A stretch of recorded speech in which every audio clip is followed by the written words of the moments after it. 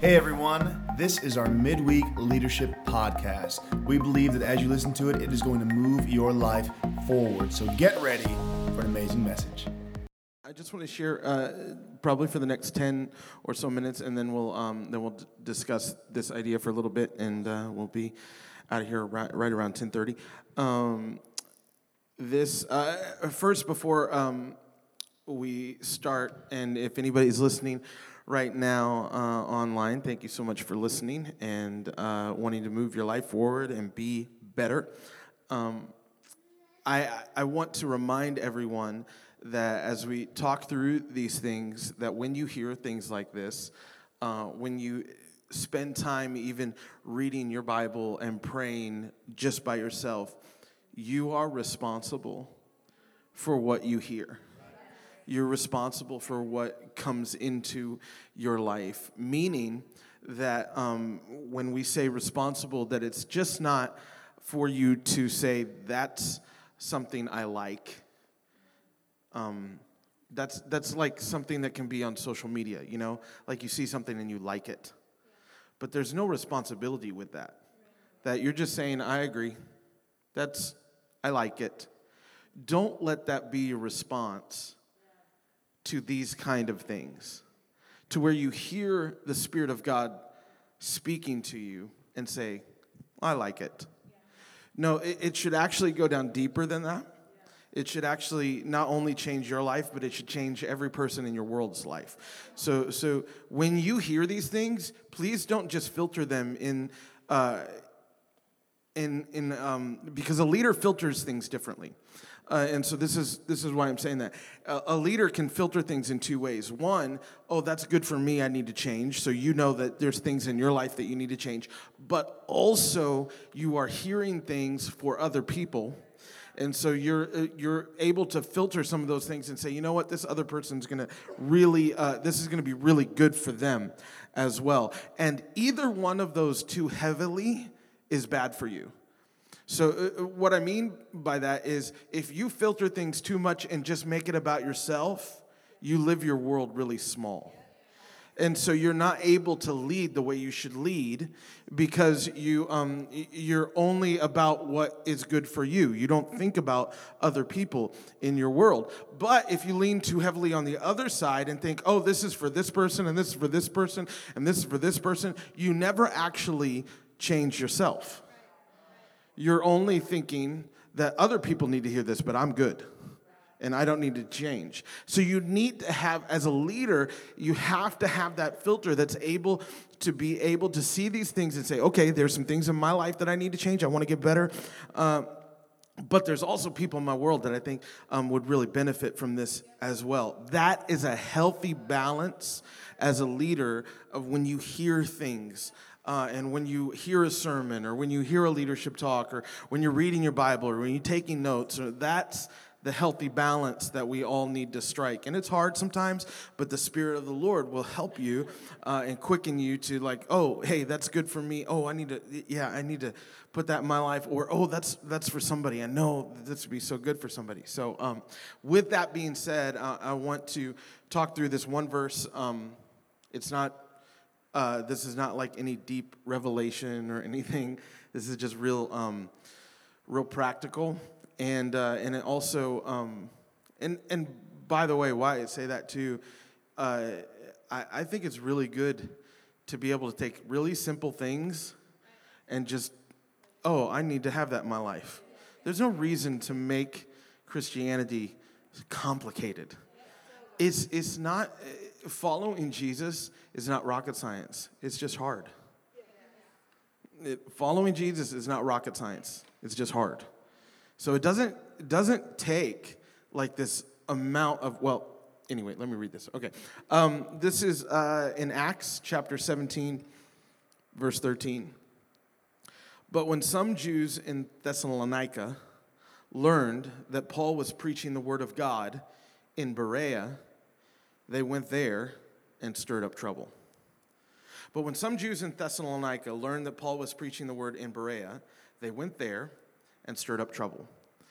Very simple, but I want you to see something here that I think is so important for some of the fabric of not only us as leaders, but also our church, is that trouble will travel. Trouble will travel, meaning that a change of scenery will not change your fight. So there are fruits of faithfulness that you want to have in your life. But don't think that if you change your scenery, that your fight will change. I want you to see this with that in mind. I want to read the scripture again. But when some Jews in Thessalonica learned that Paul was preaching the word of God in Berea, they went there and stirred up trouble. Paul had a fight in Thessalonica. He went to Berea, and trouble traveled. I want everyone to see that sometimes we think that our fight will be different if we change our scenery. So if I change this church and go to a new church, my fight will be different. No, it won't. If I change my friends and get new friends, my fight will be different. No, it won't. If I change my spouse and get a new spouse, my fight will be different. No, it won't. If I change you can just go down the line, change my job, my fight will be different. No, it won't. Trouble always travels. You have to understand that a change of scenery will not change your fight. You are always going to have some of the same fights no matter where you go. If I had some issues with me as a leader, as I moved from Washington D.C. my first job as a pastor, and I moved to Colorado Springs and thought, okay, I'm going to be a different person here. No, just my scenery changed, but I have to personally change for my fight to change. And so it doesn't matter where you move to. So many of us think that if I uproot my life and move to something different, that my fight will be different, that things will be, we've all heard it, that the grass is greener on the other side, and we think that that's always something that will be that will be good. And we all know that, well, yeah, I understand that. But we all have this fight all the time on how to be faithful. And I'm just saying, there are fruits to faithfulness. There are fruits to being able to put your life down and say, I'm not moving. I don't care what kind of fight I'm fighting. I'm not moving. The best marriages aren't the ones without fights. The best marriages are the ones that have learned how to fight and to fight well and to say, I'm not leaving, even though I don't like you very much right now. I'm not leaving. But that doesn't make a very good romantic comedy, but it makes a great marriage. And so you don't understand. We got to be leaders like this. And so this is why I said what I said at the beginning. Who in your world right now, even in our church right now, is thinking that their life is going to be better if they travel and trouble is not going to follow them? You need to let them know trouble travels. Don't fool yourself that you think that a change of scenery is going to be better for you. That is not. Now I understand there's some times that God moves us, and there's some times that we have to move and jump into a new season. I'm not talking about that. I'm talking about all the times that we use God to make up something so we can leave and can move and think that it's going to be easier on the other side. And just so you know, the same fight that Paul fought in Thessalonica was the same fight that he fought in Berea. And it did not matter where he went, and it will not matter where you go. If you have an issue with somebody, I'll just give you a hypothetical. If somebody has an issue with my preaching in our church and said, oh, well, you know what, Ben is just, he's nice for this and this and this, but I don't really like what he says on these things, so we're going to go to a new church, and we're going to guess what? After 6 months, the honeymoon period, they're going to start finding some reason that they don't like what is being preached at that church as well. And they will move to the next church, and they will move to the next church, and they will. Do not let fickleness be instead of your faithfulness. And don't let that stuff start building up in your heart in some way that starts putting a wedge between what God wants to do in your life and where you think that God is leading and guiding you. Just be faithful. Stick your roots down deep. Let your roots go down deep. Go down deep. I was thinking through some of these things, and I think some of the fight of faithfulness is that we don't know how to let our roots go down deep. We don't know how to be really open with people. We don't like it.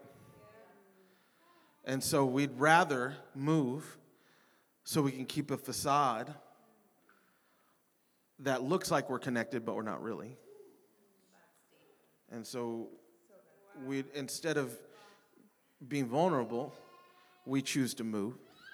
Another one that we could do is we think that going deep means some kind of huge spiritual thing that we have to. It's it needs to be so deep and smart and complicated and all that kind of thing. No, I don't think that's what makes you faithful. I think going deep says I'm just going to keep doing what I need to do. So I'm going to keep putting my face in front of the Lord. I'm going to keep opening up my Bible. I'm going to keep reading it. I'm going to keep asking the Lord to speak to my heart. I'm going to keep asking the Lord to keep my heart not a heart of stone, but a heart of flesh. I'm going to ask God to actually help me to keep moving and changing and being the person that He needs me to be. That's going deep. That's going deep. It's not about knowing something. It's about knowing God. And so you let the Spirit of God start moving on your heart and moving. And so as I say some of these things, I'm not just saying them to all of us here. I'm saying this to our church at large. Let's enjoy the fruits of faithfulness. Because the fruits of faithfulness, those things are friendships that last forever. The fruits of faithfulness are people who know you on your worst day and still love you. That's a fruit of faithfulness. A fruit of faithfulness is people who are for you when you don't feel like you're for yourself. That's a fruit of faithfulness. Another fruit of faithfulness is God sees you when no one else does. That's a fruit of faithfulness. I'm going to talk about some of this on Sunday, but see, God saw David when no one else saw him. When everybody else was looking at all his other sons, Jesse's sons, what did God say? God saw David, and he was being faithful. Faithful out there on the back 40 with sheep that no one else, he was doing the worst job at the worst time. Fruit of faithfulness. You know? What if David just said, you know what, this is stupid. I'm going to watch sheep. I'm actually really good with a sling. I bet I could go find somewhere to fight. And so he left and became a mercenary. What would happen to his life at that moment? He wouldn't understand that trouble travels, and he wouldn't understand that a change of scenery doesn't actually mean that you're going to have it all taken care of and it's all going to be better. But instead, he chose to be faithful. And the fruits of faithfulness, God saw him when no one else saw him and put him in a position that he couldn't put himself in. Fruit of faithfulness. In a world, in a culture that actually celebrates moving, and just anything that you don't like is a chance for you to change. Let's fight against that. Because we as a church want to build something that will last, and you can't build something that will last if you don't have faithfulness. And so we got to make sure that faithfulness, be able to put our roots down, let's champion that. Let's be the biggest cheerleaders of that. Saying, I know there's tons of opportunity. Don't let opportunity move you. I know there's a lot of flavors of the month. Don't let that move you. Like, like we would all say that is good for a marriage, but we know that's good for a church too. Like I'm just saying, we look at a marriage and say, hey, what's going to make you good at your marriage is when you see somebody else that looks good to you, you turn the other way and say, I'm not going to do that, right? Nobody in their right mind would say, what makes a good marriage is you immediately when you see somebody else that you look good, you're like, ooh, I'm going to marry that person and divorce that person. No one would say that. But why do we say that that's okay with church? Like we immediately just say, ooh, that's a good... No, that doesn't make healthy churches. That doesn't make healthy churches. And so we need to celebrate faithfulness and just say, man, we're just here. I'm just planted. I'm good. And celebrate. And that's when we get to enjoy the fruits of faithfulness. Hey, church, we hope this message has pushed you forward in your leadership and your relationship with God. We can't wait to see you this Sunday or in a Connect group. Have an amazing week. We'll see you then.